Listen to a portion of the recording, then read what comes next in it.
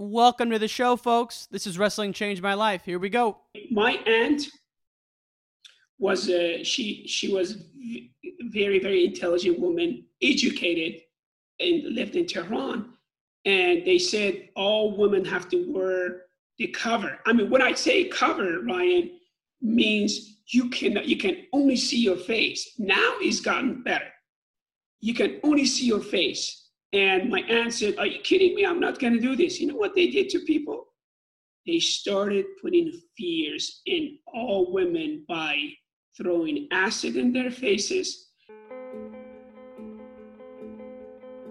We can endure anything and adapt and pivot and change. Wrestling gave us that ability. I would say nothing in life has impacted me more than the things wrestling has taught me in terms of self-reflection, resilience. Toughness. Some guys have it, some guys don't. Adversity, 100%. How to pick myself up and be a man after I failed. And everything that has shaped my life and where I'm at today would not be there without the values and basically the lessons I've learned through the sport of wrestling.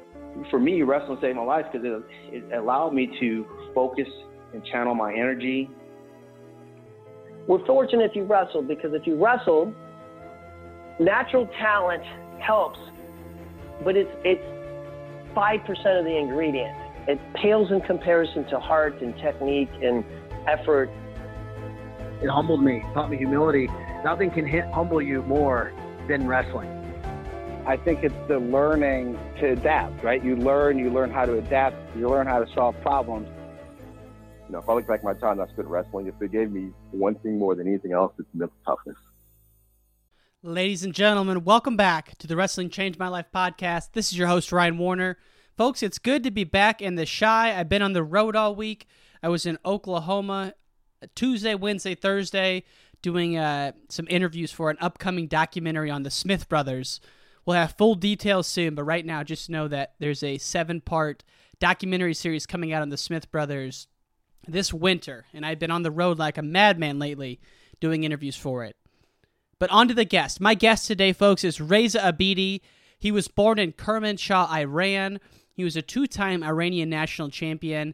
Life was going great for Reza until the Iranian Revolution of 1978 started, and that changed his life. He was he was a member of the party, or he supported the party that was ousted, so to speak, and so life became very difficult for him and his family after the revolution. Long story short, in 1982, Reza and 3 other Iranian wrestlers defected to the United States, and this is his story, folks. It's incredible. It's very moving. I will say that, much to my dismay, there's a few parts of the audio where the Wi-Fi connection was just not strong enough, and the audio is a little unclear, but it's solid 95% of the way through. Last but not least, folks, fan of the week goes to Blaine Christie. That's Blaine_Christie on the gram. Thank you for the support, my friend. Excited to watch you back out at the IHSA state tournament.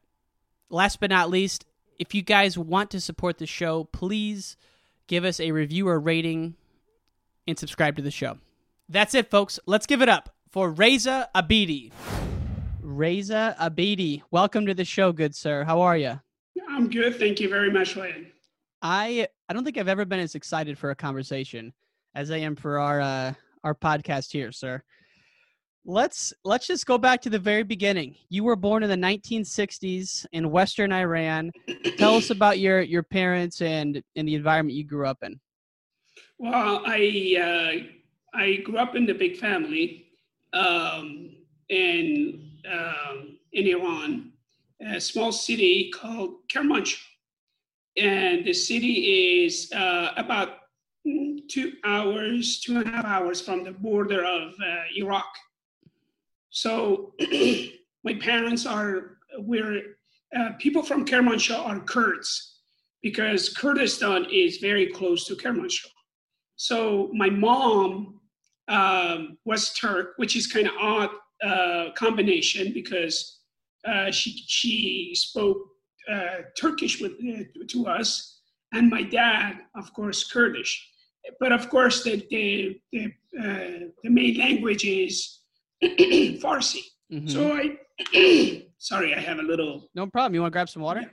No, I'm good. I'll just drink a little bit of And we can cut there's always opportunities to cut all this, so no problem at all. Okay. So, growing up was great, even though we didn't have money, but my father worked for, for a sporting complex, which belonged to, obviously everything belonged to the government. Yeah. Like a physical education. He was in charge of different sports, mainly wrestling. So we grew up around a lot of athletes. And that's why in my family, we're 10. 4 of my sisters, they are gymnasts. And then, of course, my older brother he swam, and also he did volleyball. The one who's older than me, 2 years older than me, he wrestled, and he was the one that really got me involved in wrestling and helped me a lot in wrestling. And my younger brother, Hushang, was a gymnast as well. Actually, he was the one who brought the girls into that sport. And growing back then in Iran, and especially being in a small town, it was kind of odd to let girls play sports. And that was one of the things that my friends always said, why would you let your sisters play sports? But of course, my mom and dad, even though they were illiterate, but they were very open-minded people, and they never forced us to do anything that we didn't want. And that helped us with, who we are right now. So. And this was all before the revolution of 79. This was, yes, way before 79. And back then, I always sometimes talk to my cousin who lives in Iran. And this was, even though, like I said, we were poor, but we had a good time. We had a roof on our head and over our head, and we had food, and we had clothes, and we had a lot of fun, playing outside in a neighborhood that we lived forever. Everybody knows everybody in my hometown. Knew my dad because of he was involved in sports, and he was a very respectful person in that aspect. So, and what was the culture like in terms of, before the revolution of 79? Was it, like religious freedom and people were more free to do what they wanted, or was it still fairly strict in the sense of public outspeak and so forth? No, when I look back now, I think the country was really good. I mean, obviously, there was some sort of corruption in the government, because if you knew someone, then you could get a job or go to university. But as far as other things, like other religions, people pretty much, they were free.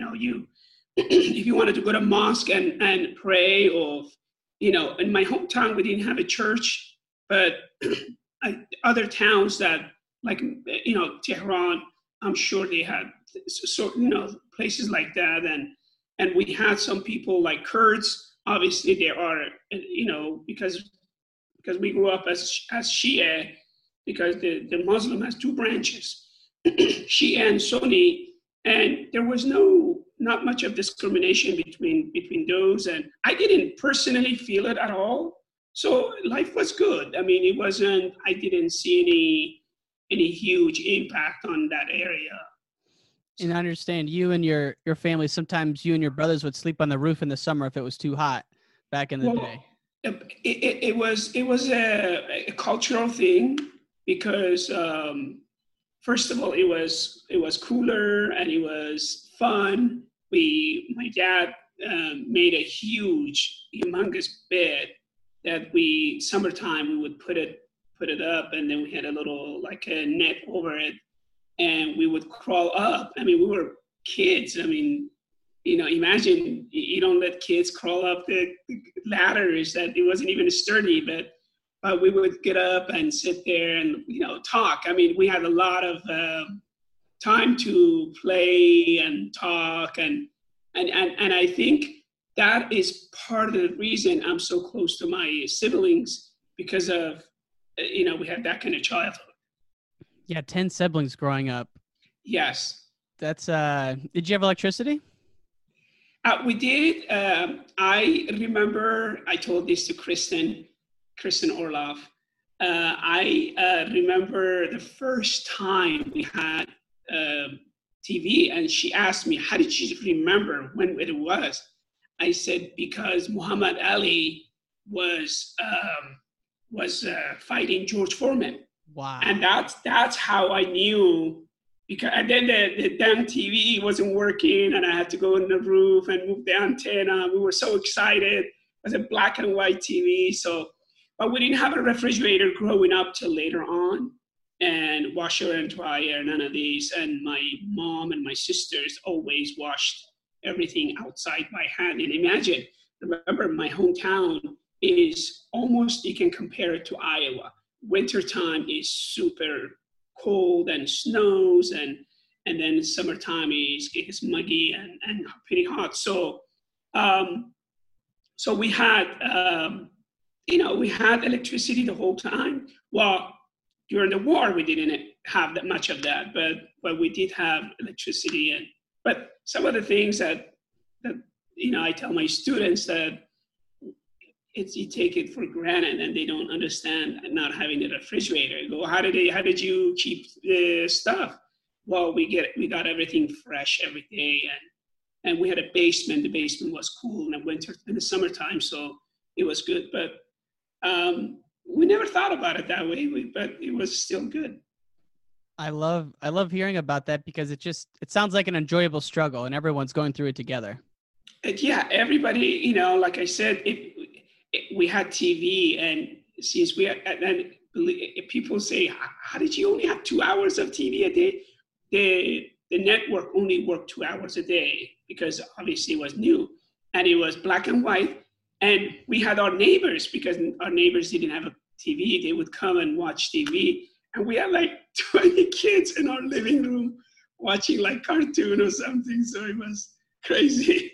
How big of a hero was Muhammad Ali to see him on TV back then? Oh my God, people loved him. People loved him because the way he carried himself, the way he inspired people, and he affected a lot of people who loved him. So usually the black race in Iran, they have a lot of respect for those people, because people in Iran know that they always struggled, with different things. So, and that's the reason when Jordan Borrell went to World Championships, they treated him like a king. I mean, till this day, if you get a chance, talk to that guy and say, tell me about your experience when you went to Iran. I mean, they would never do that for him here. But in Iran, they had thousands of people gathered at the airport. They gave him flowers and gifts, and he loved it when he went to Iran and competed at World Cup. They love him that much there. Yes. It's just people love athletes regardless of their, wherever they're from. And that's why, these guys go to Iran and they, you're from, especially the American wrestlers. I think they have, Iranian wrestlers, they have really a good connection between American wrestlers and Iranian wrestlers, because they're really cool. I mean, when you meet, all these American wrestlers that top-notch one, they are great guys. So yeah, it's cool to see it transcend borders. Certainly relevant now during our time. But going back to your childhood, so once you got involved with wrestling, you mentioned your dad was the coach. Is it something where the Iranian government had a structured program to bring kids up, or was it individualized? Each town had their own club and team. Well, everything was through a club. For example, in my high school, we had one PE teacher for 1,500 students, and the guy would sit in the office and drink tea, and we were out playing sports, playing volleyball, basketball, whatever it was. But then if you wanted to play certain sports, and in this case, wrestling, I belonged to a club. And then I wrestled in my club.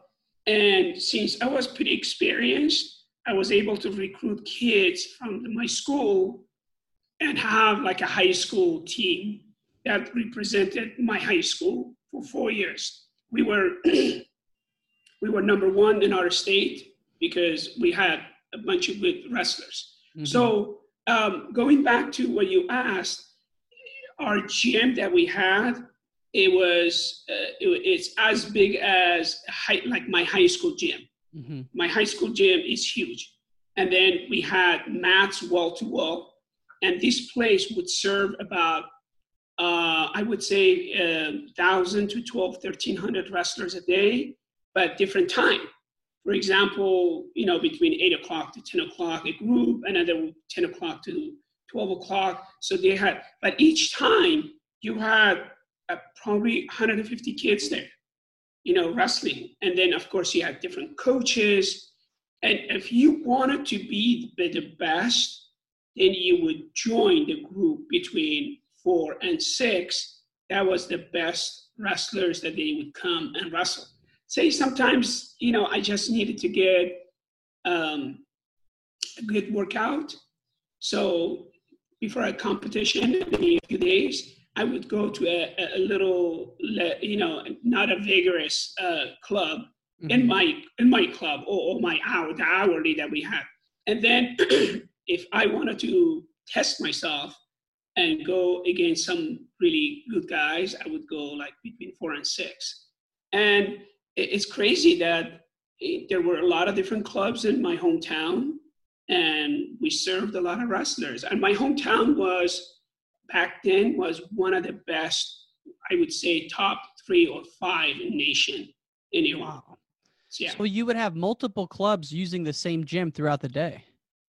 Well, it was the same club, say Dana Point Wrestling Club, but it belonged to us and we used the gym. And then say another club, they had their own gym and they had, 1,000, 800, 500 wrestlers wrestling there.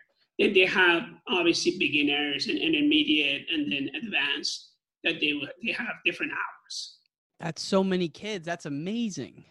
Yeah, it's so crazy that because, and then it's another part that we did, say we had parties, like birthdays, not birthdays, we had like gathering in my house. A lot of times, since we had access to the wrestling room, my uncles would make me wrestle with my brothers because they loved it. We would go in a wrestling room and wrestle. So for fun, you were in the park and you would see friends, they're just messing around and wrestling. And there was no shame to it. Like here, you do it, they go, oh, what are they doing? But over there, they do it all the time. So it's no big deal. Is wrestling as big as soccer in Iran? It's as big, but soccer's a little bit bigger? A little bigger, but the respect that they give to wrestlers, it's different than soccer. Because wrestlers, they're warriors. They when they say something, they mean it. So they look at you as a different breed of athlete than other sports. And that's why when you're in the street, and you have a cauliflower ear, all of a sudden people look at you differently. Some of these wrestlers that they really, they were world champions, Olympic champions. My gosh, if these guys go somewhere, they would not let them pay for their food. Because people go, I am not going to let you pay for your food because I don't think soccer players get the same respect as us. But they're still obviously great athletes, but they look at wrestling totally different. So if like Ali Reza Dabir or Yazdani Charati go into a restaurant, those people, everyone knows who they are? Oh my God. They would shake their hands. They would kiss their hands. They would kiss their faces. No, it's like they know. It's like I said, you get a different, people look at you completely different.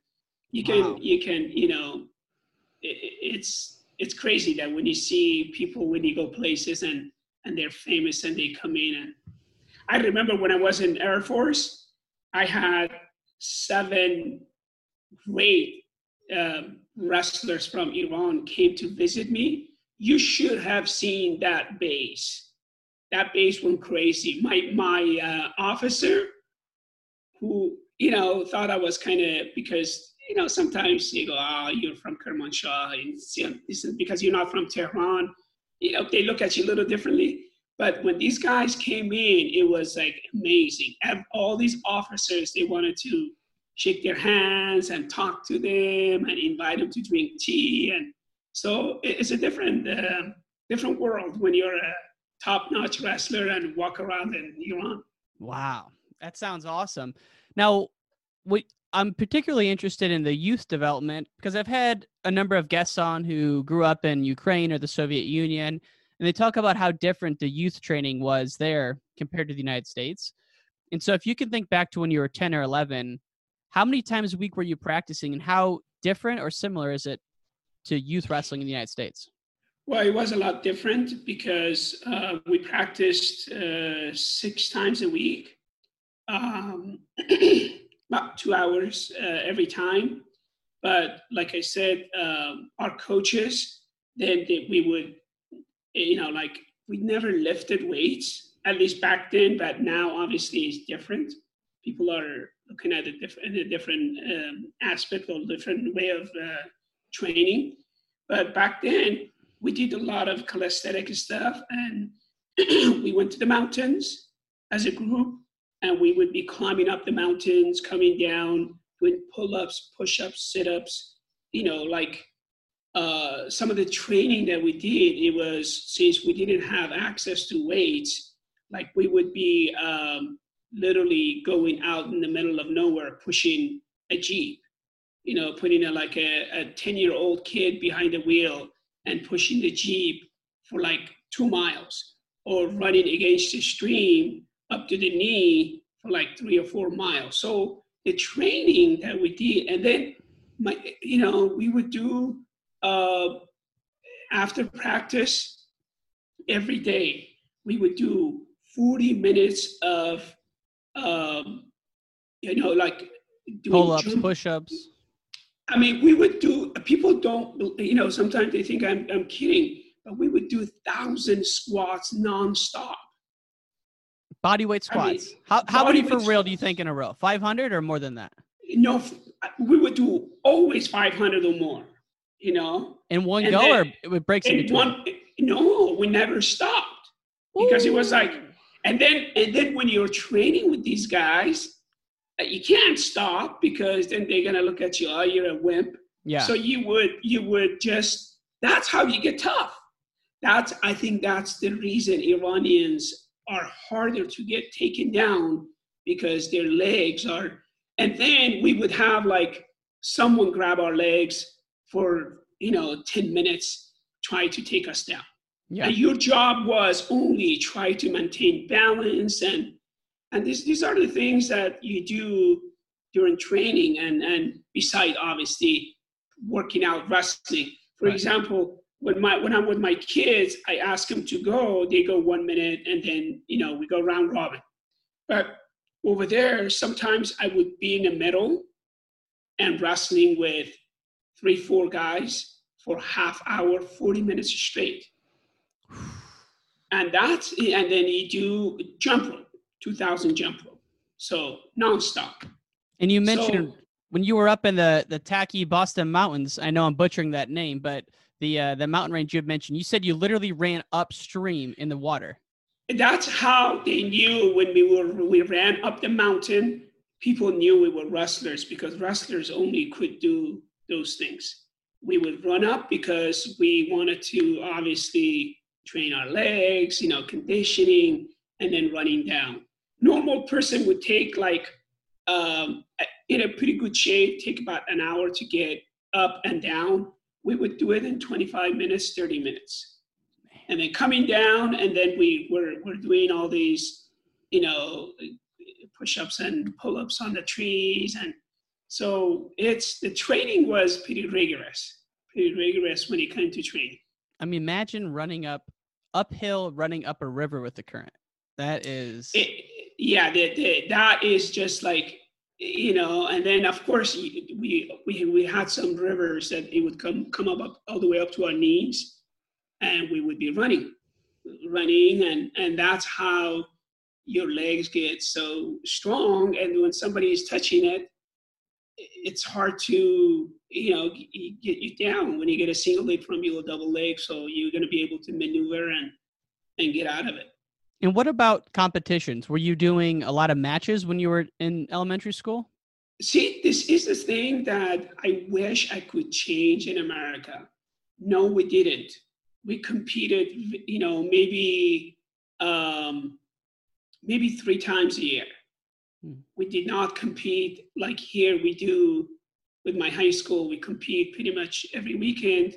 And I'm a firm believer that a competition is hard on your body because you have to lose weight, you have to be on weight and all that. But when you get ready, we got ready for say when I was in high school, we get ready to compete in state championship, which wasn't a big deal. You win that, then you're part of the team for state of Kermanshah, and you represent the team to go to national, and then you go to nationals. And then, of course, in high school in Iran, you can go to nationals in high school. It's so stinking tough because you may be wrestling the world champion because you don't know. I mean, all those guys that you wrestle from other states, it could be world champion, their age group, or maybe even because they wrestle all the way to 18, maybe even some open senior world champions that you're going to have there. So competition, not a lot of competition. Mainly a lot of training.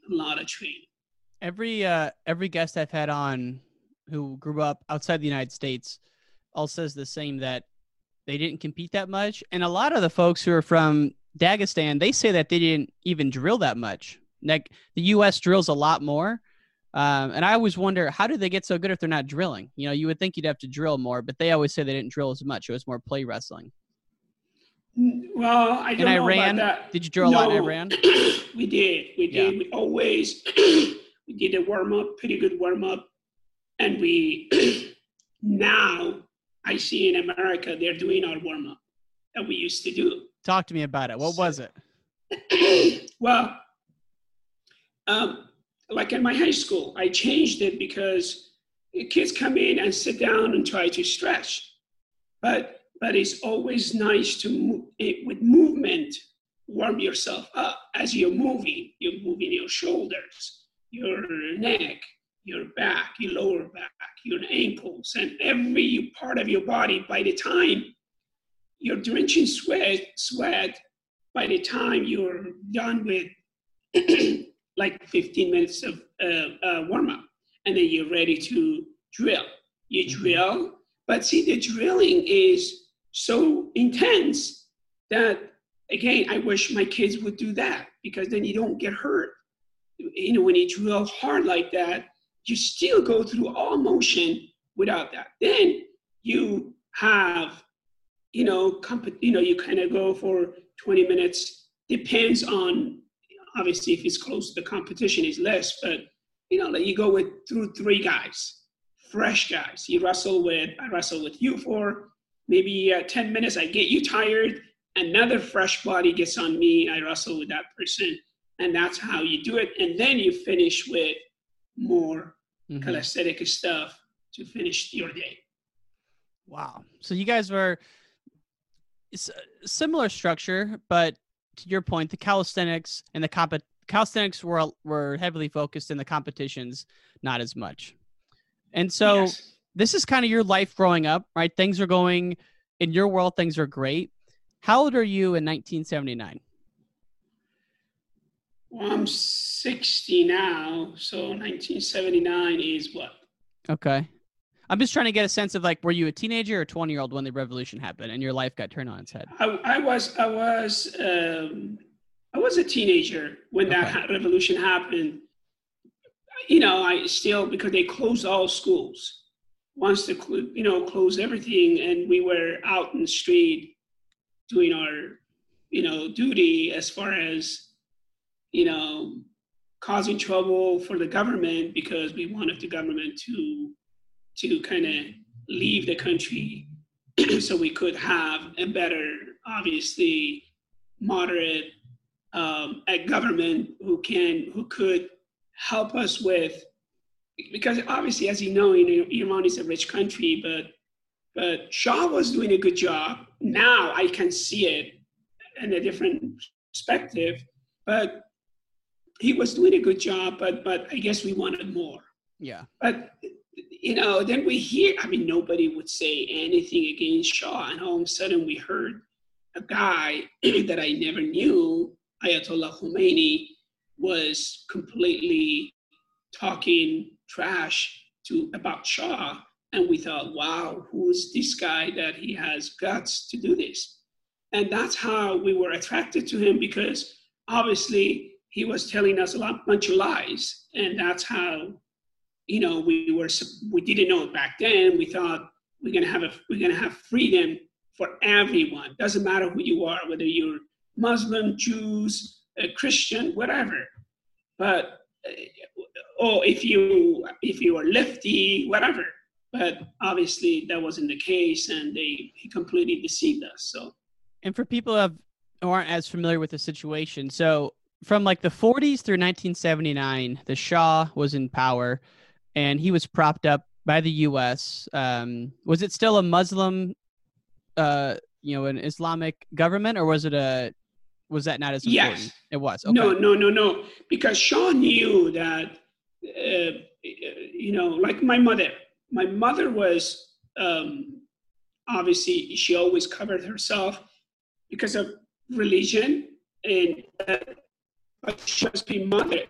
She was pretty moderate. I would even think that she was pretty, even though she covered, she did the normal ritual stuff, praying on all the stuff, but she had a very open-minded person. Mm-hmm.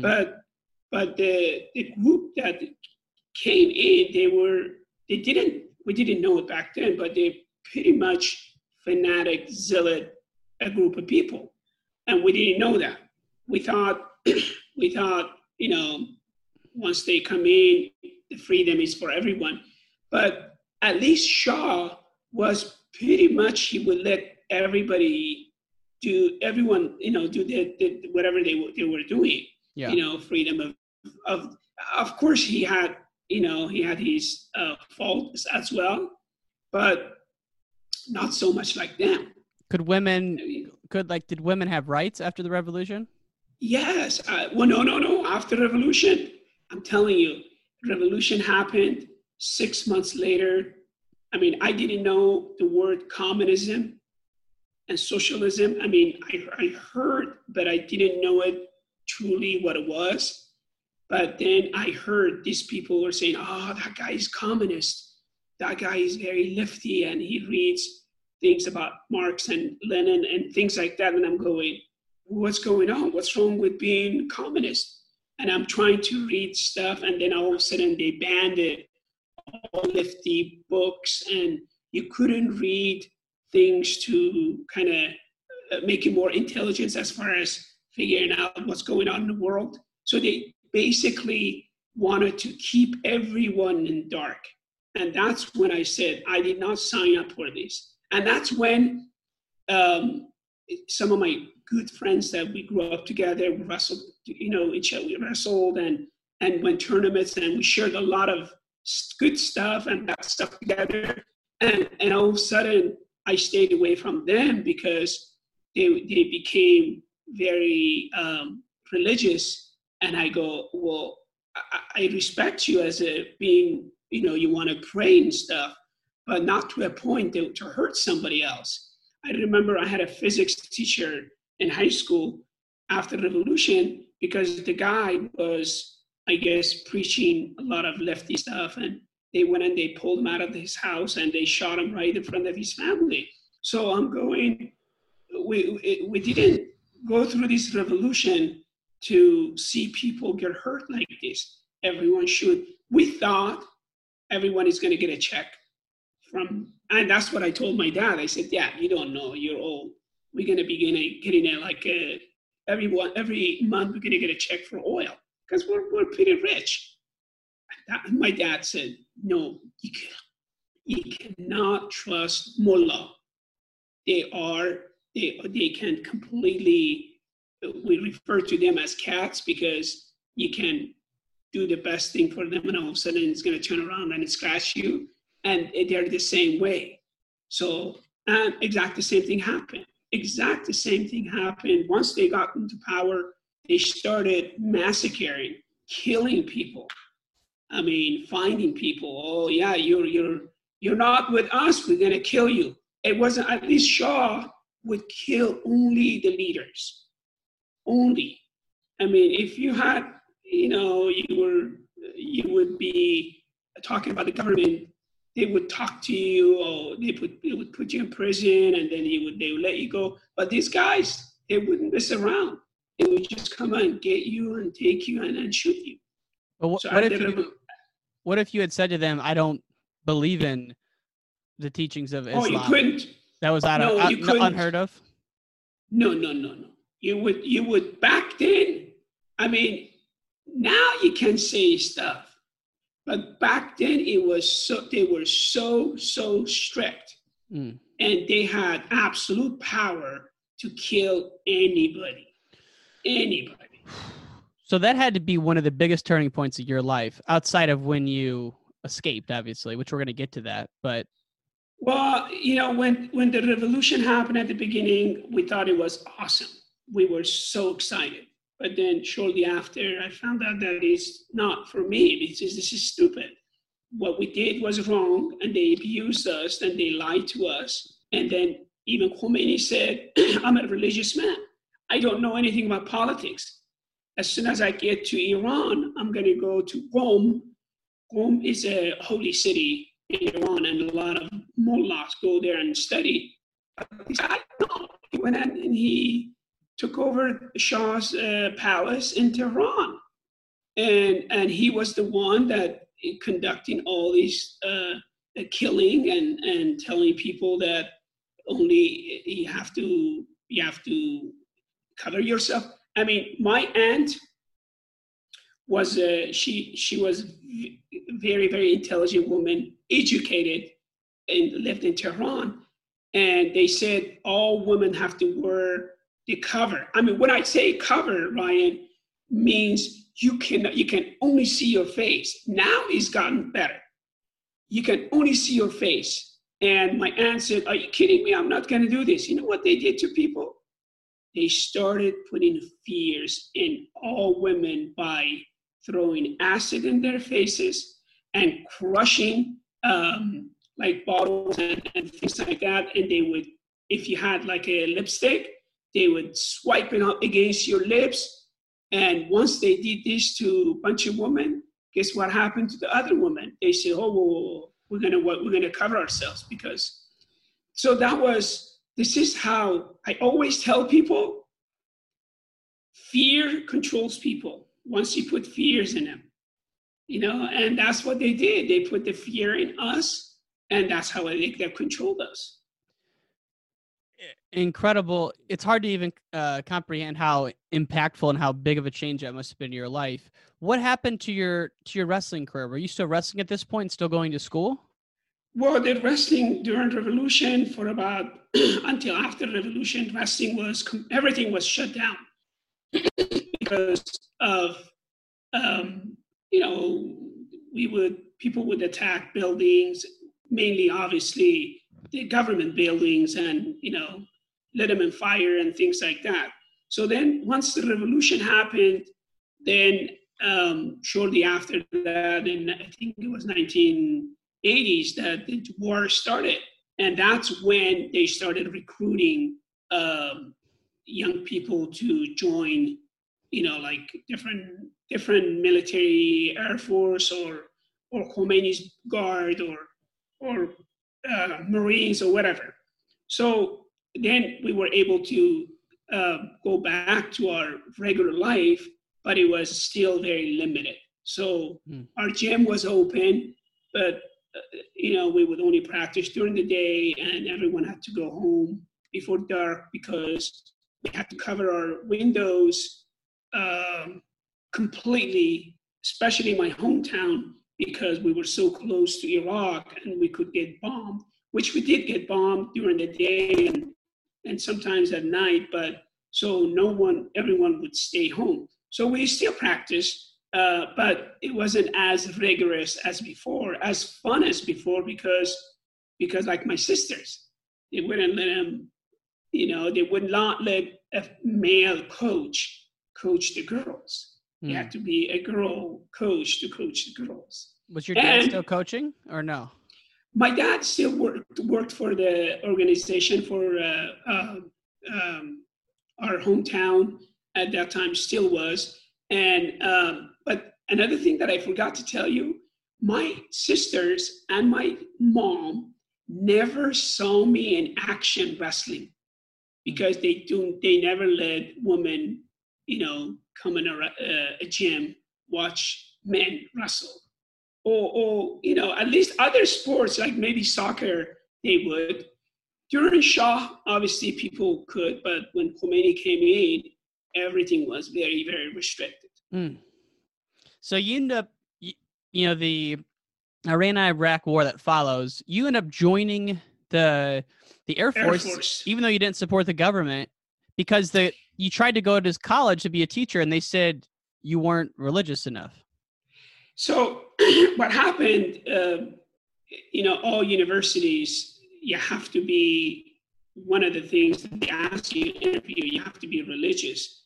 But I guess when I passed all the testing to get in a physical education university in my hometown, which would have been great, I came after a guy who was a world champion. I took second in my class.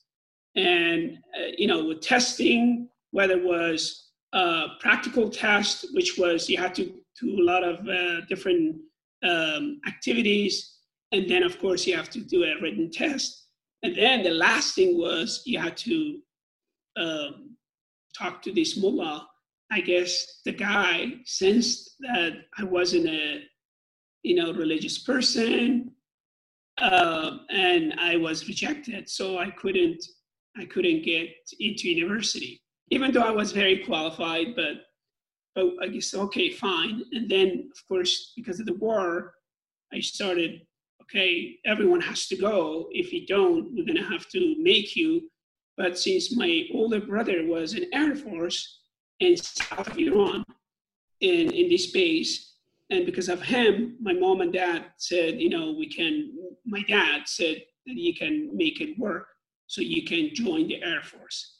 So I joined the Air Force, and I did the training in Tehran for 3 months, 2 months. And then from there, I moved to Hot Zone, this place was absolutely so close to the Iraq border that, we would get bombed, or our planes would go and bomb different cities in Iraq. So you were in a combat situation. I was in a combat situation. I was, again, because of my background and my brother, I was able to not to be the guy who is watching the base with a rifle, but instead I had 2 jobs. One job was driving the pilots from their dorms to their airplane, and my other job was, take care of the wrestling room in our base.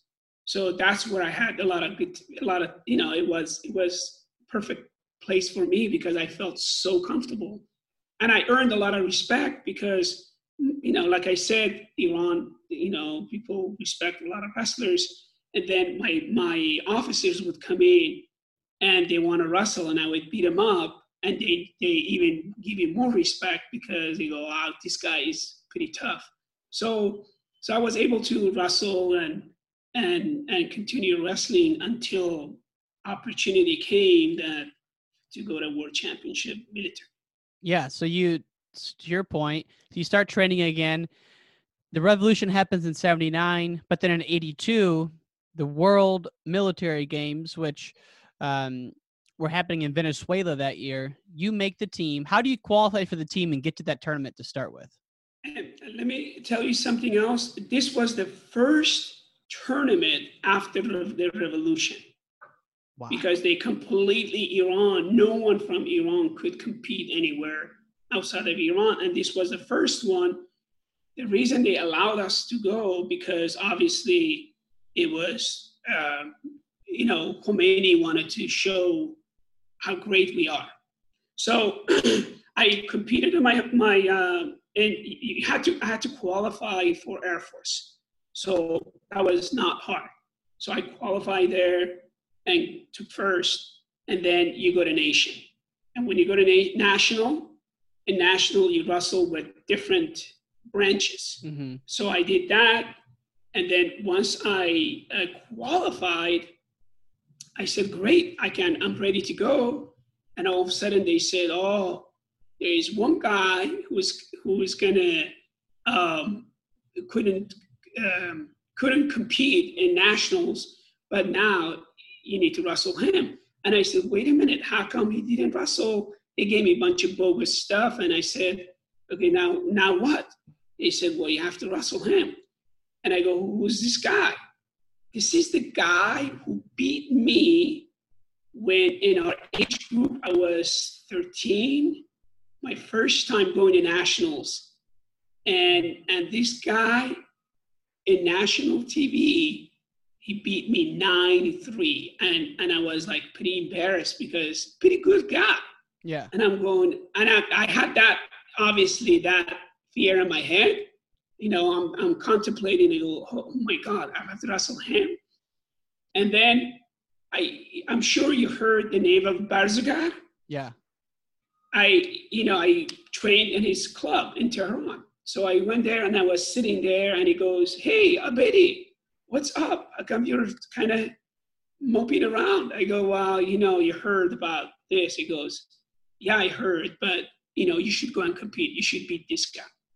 So I went in and we had to wrestle. We weighed in 57 kilos, which was 125 and a half. And then, wrestle this guy.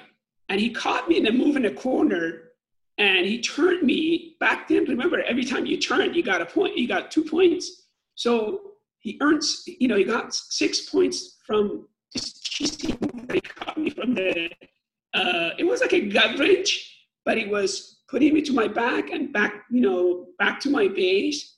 And he got 6 points, and I'm losing 6-0.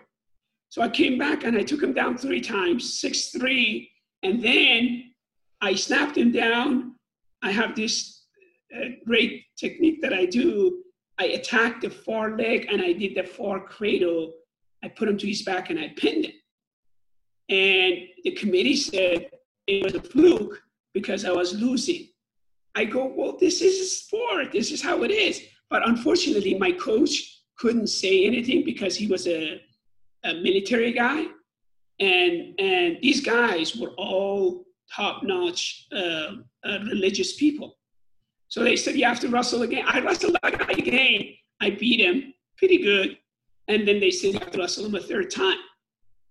This has never happened in Iran. In Iran, it's not like here, mini tournament, you go, like a 3 out of 5. They never do this. You always, once you go to that camp, if you have to wrestle someone, you wrestle them 1 time and that's it.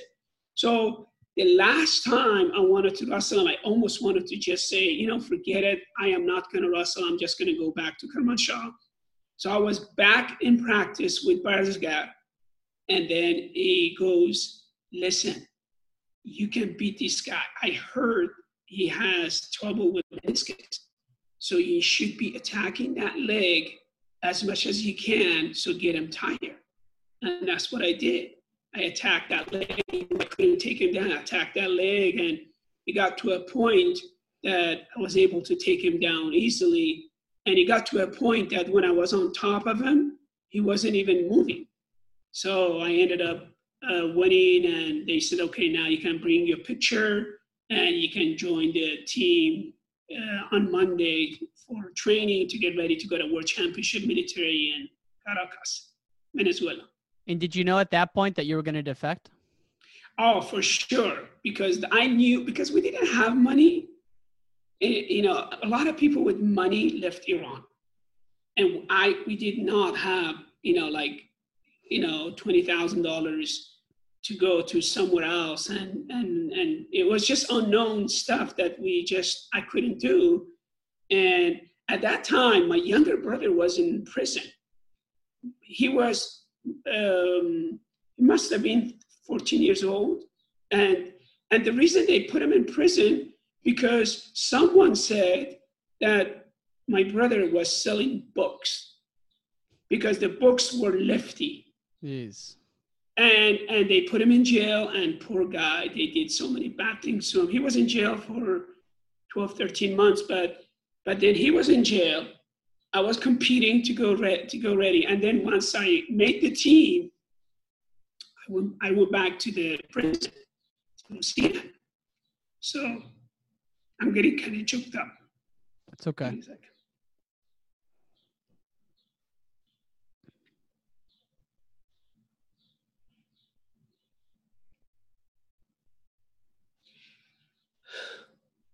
So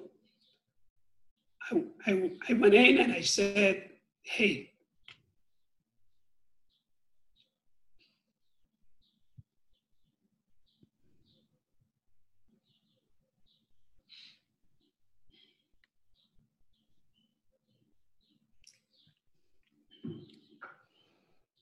I told them that I was going to leave.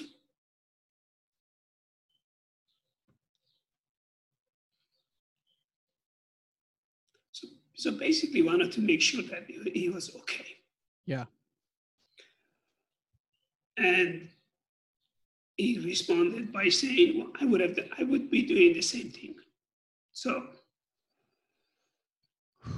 that is a conversation that most people can't even imagine having. I'm sure you had to have a similar conversation with most of your family. Have you seen or talked to any of them since? Well, you mean back then or now? Back then, like when you were leaving. How soon after you could talk to him? I didn't want to tell anybody else. My aunt knew in Tehran. I told her, but I didn't tell anybody else because I didn't want anybody to get in trouble. So yeah. So when I told him, he gave me a pretty good feelings, and so I went back, and that's what I decided to do. I said, whatever happens, I'm not going back. So so the team was late because they had to do because our passports, they were one passport. It wasn't like an individual passport. So they had to get permission for us to go from Tehran to Paris, and then from Paris to Madrid, and Madrid to Venezuela. So as you know, Venezuela is part of the OPEC and is a good friend of Iran back then, and still they are. And so we ended up going, and it was crazy that this was my first trip leaving Iran and actually getting the plane and experiencing a lot of stuff. I was overweight, so I couldn't eat and drink anything. That was my first time ever I saw a Coca-Cola in can. I've seen it in bottle, but I've never seen it in can. And I'm like making, as you know, when you cut weight, you always make plans of, okay, these are the things that I'm going to eat and drink after making weight. So we made it to Caracas, and there were 20 of us, 10 wrestlers for Greco, 10 wrestlers for freestyle. We had a great head wrestling coach who was a world champion himself, very respectful general. And then we had 67 bodyguards, and this guy that he was head of everybody else, and he was telling us what to do, and all these places that we went to, we had to pray, and which was like, I'm not one of them, and I was always in the back because I really didn't care what they were doing. So when we arrived to Caracas, the airport was near to the water, and when we got out, it was very tropical. and it was hard for me to breathe. And I'm going, oh gosh, how am I supposed to cut the weight? I was still over about less than a kilo, which is like 2.2 pounds. So my coach, they decided to take us to a sauna. We went to a sauna, made weight, and then we had to weigh in the next day at 10 a.m. They kept the Iranian wrestlers, all of us, in a military base. All the other teams, like American, Italians, and French, and all these teams, they were staying in 5-star hotels, and we were in a military base bunk beds because they wanted to control, our, whatever we're doing, so they knew whether we're here and we're in bed instead of being in a hotel, and who knows what's going to happen. So when you were in Paris, like, did you get to walk around Paris in between flights, or was it all strictly controlled? No, we did. And that was the thing, that my first cultural shock, because this is 1982, revolution happened in 79. And for all these years, you, like I said, all women, they had to wear, obviously I was getting older too, wearing only chador and covering, and you never, TV is all controlled, everything is controlled, you don't see anything else. So it's basically, I'm walking in August of 82 in Paris. Imagine people we're basically all 20 of us, we were like, our mouth was all the way to our chest, because we could not believe the colors, because we always saw black. And then all of a sudden, people are laughing, talking out loud, kissing, holding hands. And I'm like, what's going on? What is this? It was just like, we were amazed. And then, of course, from there, we went to Spain, and we had like a few hours there, and we saw more of that. And it just like, I couldn't even comprehend what was going on. I go, wow. Because when they keep you in a box and feed you garbage, you just assume that there is nothing else outside. You just accept it. But all of a sudden, I remember back then, there was no internet, there was nothing. So everything was super controlled. And all of a sudden, we're, in the middle of Europe, watching these people. We were just amazed. In the summertime, yeah. People, the way people wear clothes. Yeah, shorts, skin showing, everything. Everything. And we're like, we were young. We're like going crazy watching these people. And you just couldn't believe it. So were you, at that point, that had to solidify in your mind the decision that you were going to defect? Was there a risk of being caught defecting, or is it pretty much if you wanted to get away, you could?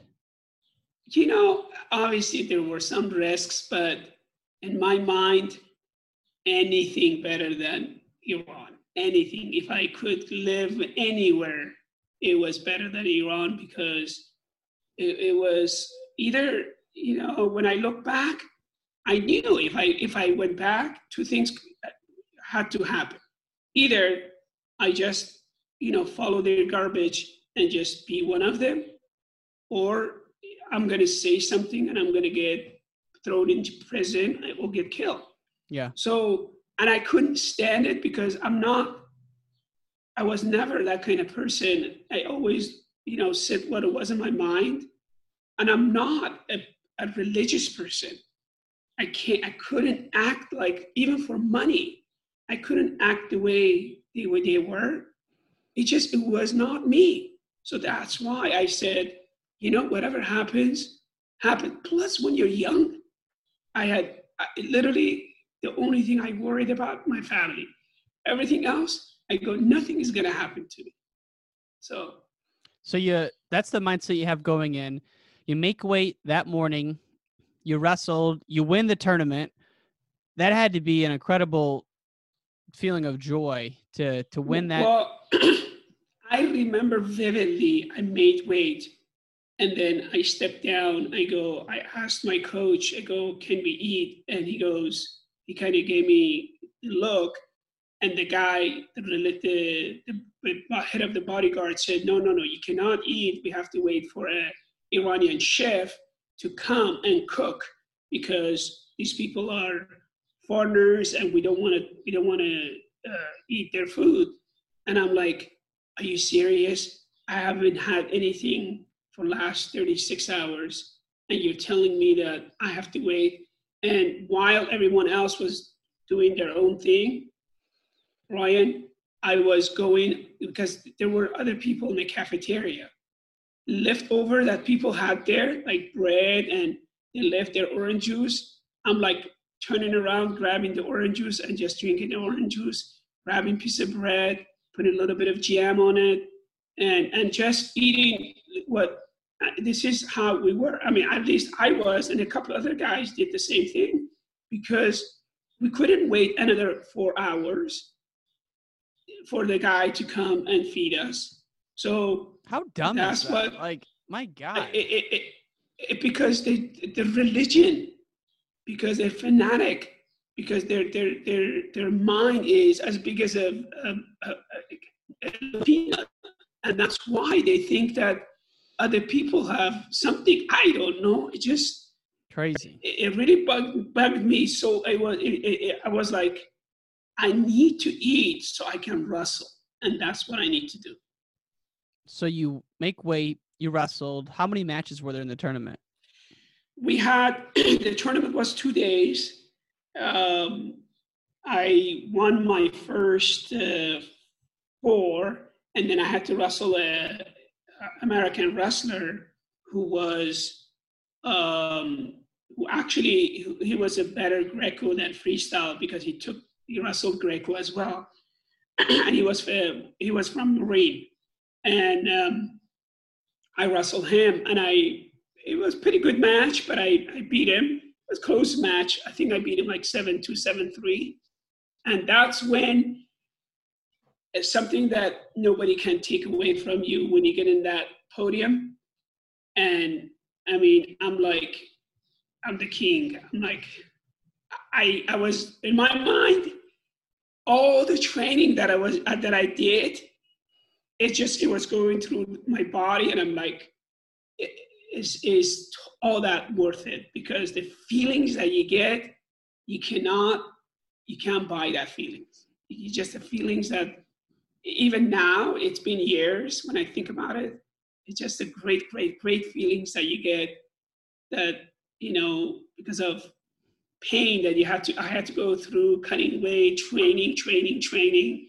And now, I got my medal. I'm the world champions in this tournament. I felt really, really, really good. So.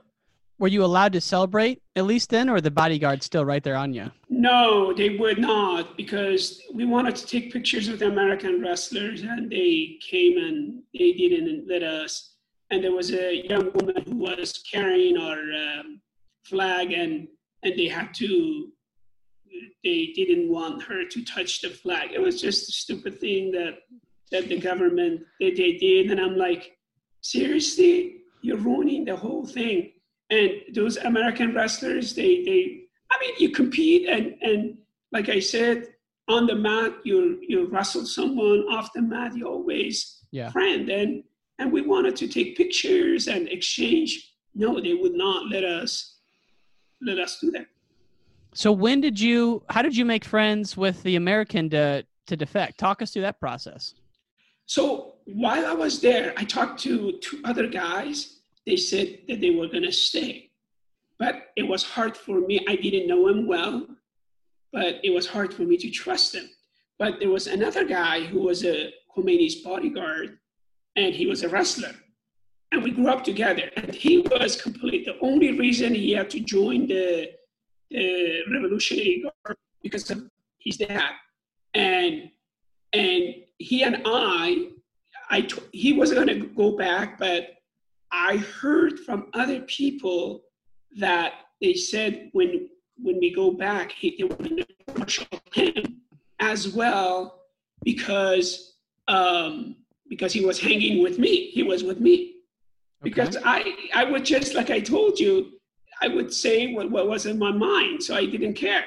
So because of the way I was behaving, they didn't like it. And because he was with me, because of associating with me, he was gonna get in trouble. I said, listen, if you go back, you're gonna be in trouble.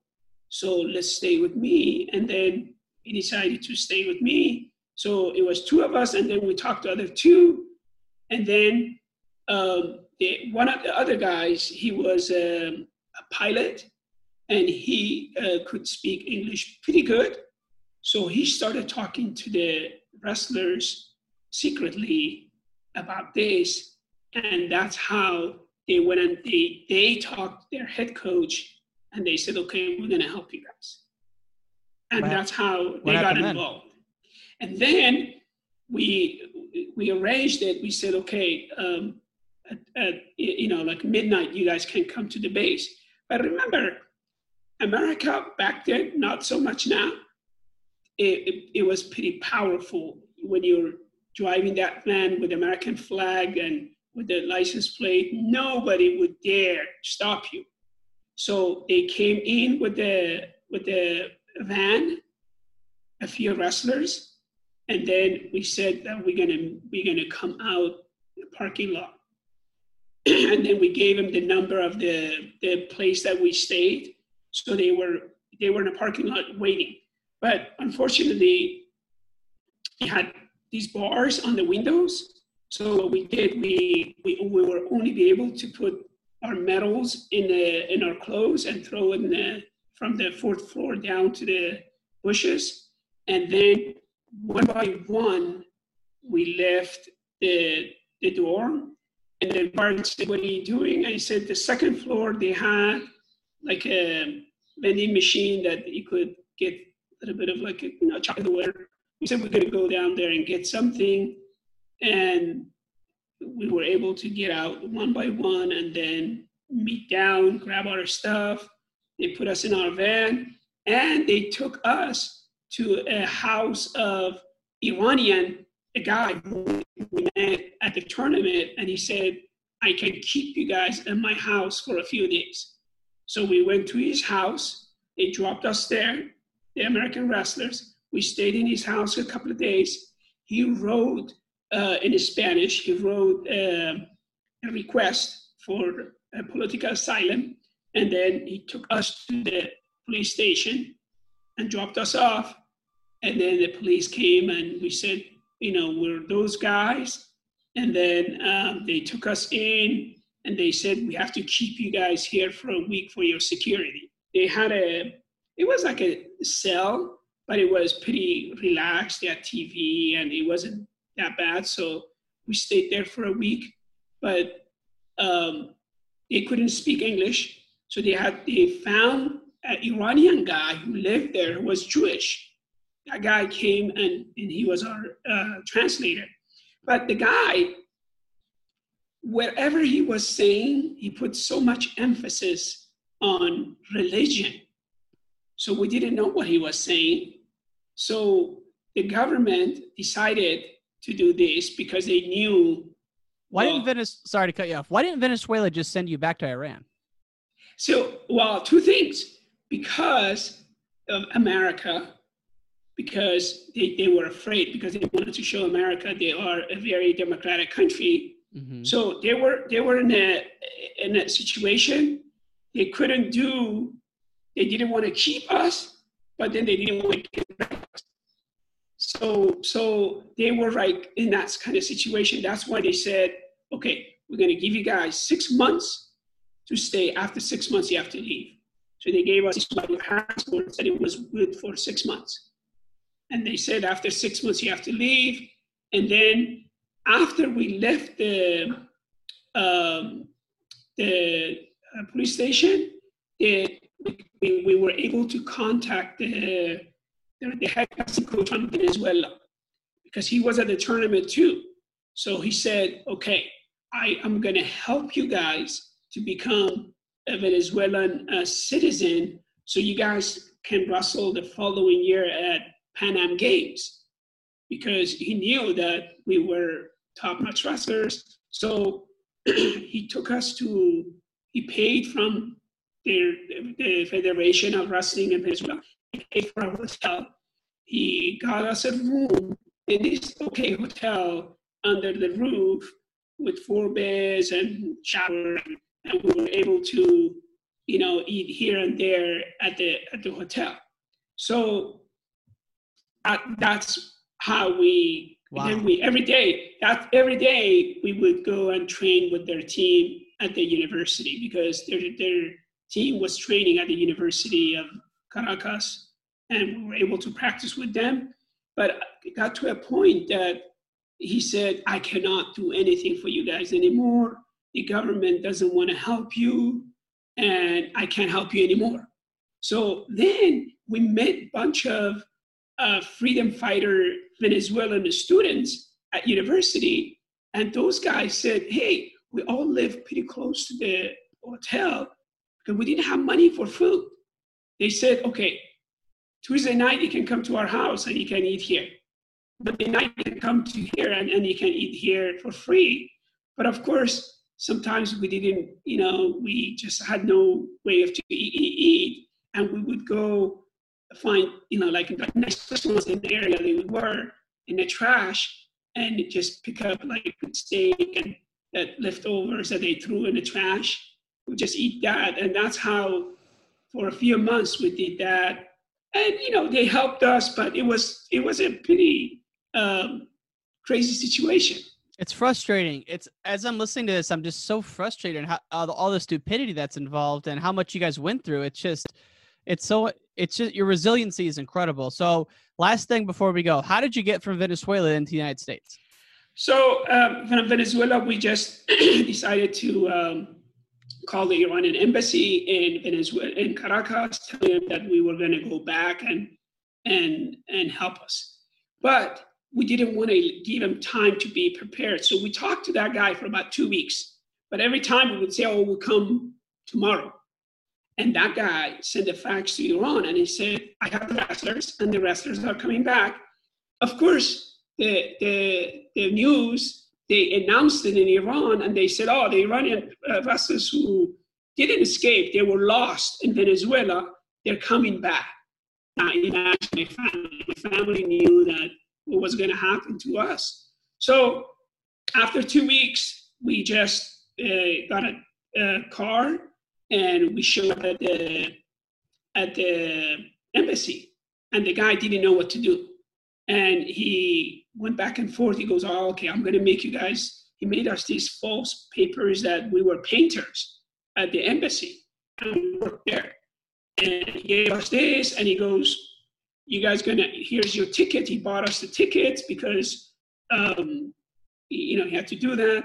And then he goes, you're going to go from Caracas to Spain. And then from Spain, the people from Iranian embassy in Spain, they're waiting for you at the airport, and they're going to put you in Iran Air, and you're going to go to Iran. So we said, okay. And now we're telling the guy, hey, you got to come with us because you have to come and help us. Oh, fake, filling in all these things. And the guy says, oh, no, don't worry. I talked to them.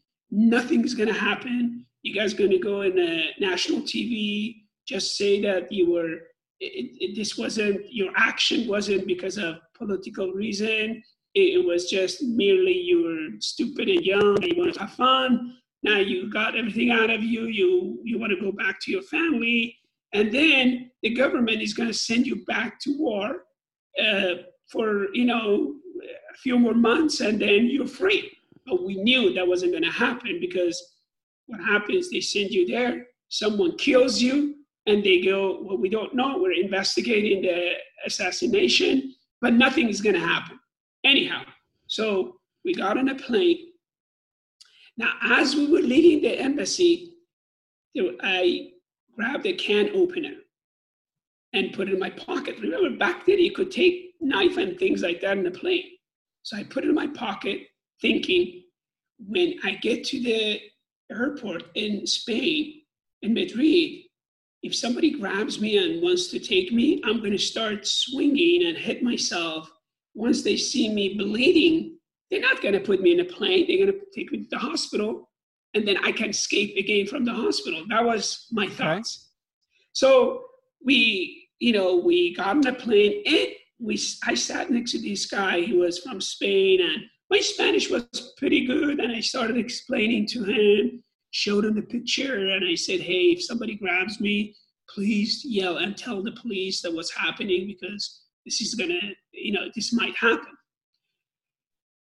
Luckily, I mean, I'm not religious, but always somebody watched over me all my years. So instead of going directly to international airport in Spain, Madrid, they had a stop in Canarian Island. And the immigration there was checking, you know how sometimes you come to America, you stop in Canada, and then when you come to America, you just don't go to immigration. The same thing happened to us. But in Canarian Island, the guy was saying, well, how do I let you in my country with this paper? What is this? And I was trying to explain that, listen, we have a ticket. Our plane leaves from Madrid to Tehran, so we're just going to go through the transition. And the guy goes, well, I can't let you do this because you have to have a visa. Finally, it got to a point that the pilot got mad and passengers were mad. And so they said, okay, we're just going to let you guys go. So we got on a plane. Instead of going to international, we landed in national. Those guys were waiting for us there. And then we got out of the plane. When we got out of the plane, we got out in we didn't get out together. We thought it would be better. And then we said, let's meet in the first bathroom that we see. Once we got into the bathroom, you should have seen us throwing up, because Ryan, is the matter of life and death. Because I felt it in my heart that if they catch me, I'm done. There's nothing nobody could do once they take me to Iran. So we stayed in the bathroom for a half hour. We left the bathroom. As we were looking around, we saw a guy who was selling a newspaper, Mujahideen. This was back then, they were fighting against Khomeini. So we told the guy who we were, and the guy goes, no, you guys are lying, because those guys escaped in Venezuela. So we showed him our little ID, and the guy goes, wait. He went, and about 45 minutes later, 3 guys came with suits, Iranian, and they picked us up. They took us to their home, and they said, okay, we want you guys to support us and sponsor our organization. I wasn't political at all. I said, you know what? I do anything to stay safe. So that's what we did. They had a news media with different, like New York Times and local news and European news. And then we stayed in Spain for almost 2.5 years. How incredible was just the life in Spain? Were you eating food and drinking and having good times? It was the best time in Spain, because we started training. They let us, they were paying us a little bit of money. I was able to do a camp in San Sebastian in north of Spain for 6 months. I had such a great time training and showing moves and just living in life. It was the best thing ever. What a story. Yes. We've gone for an hour and a half, and I have to jump here in a couple of minutes. But, I mean, we got to have you back on, because we haven't even got to the United States yet. This is just an incredible story, and I want to thank you for being able to share it with us. Thank you so much. It's been an honor, sir. I look forward to having you back on. Is that okay? Of course, anytime. Thanks so much. Thank you so much, sir. Have a great day. All right.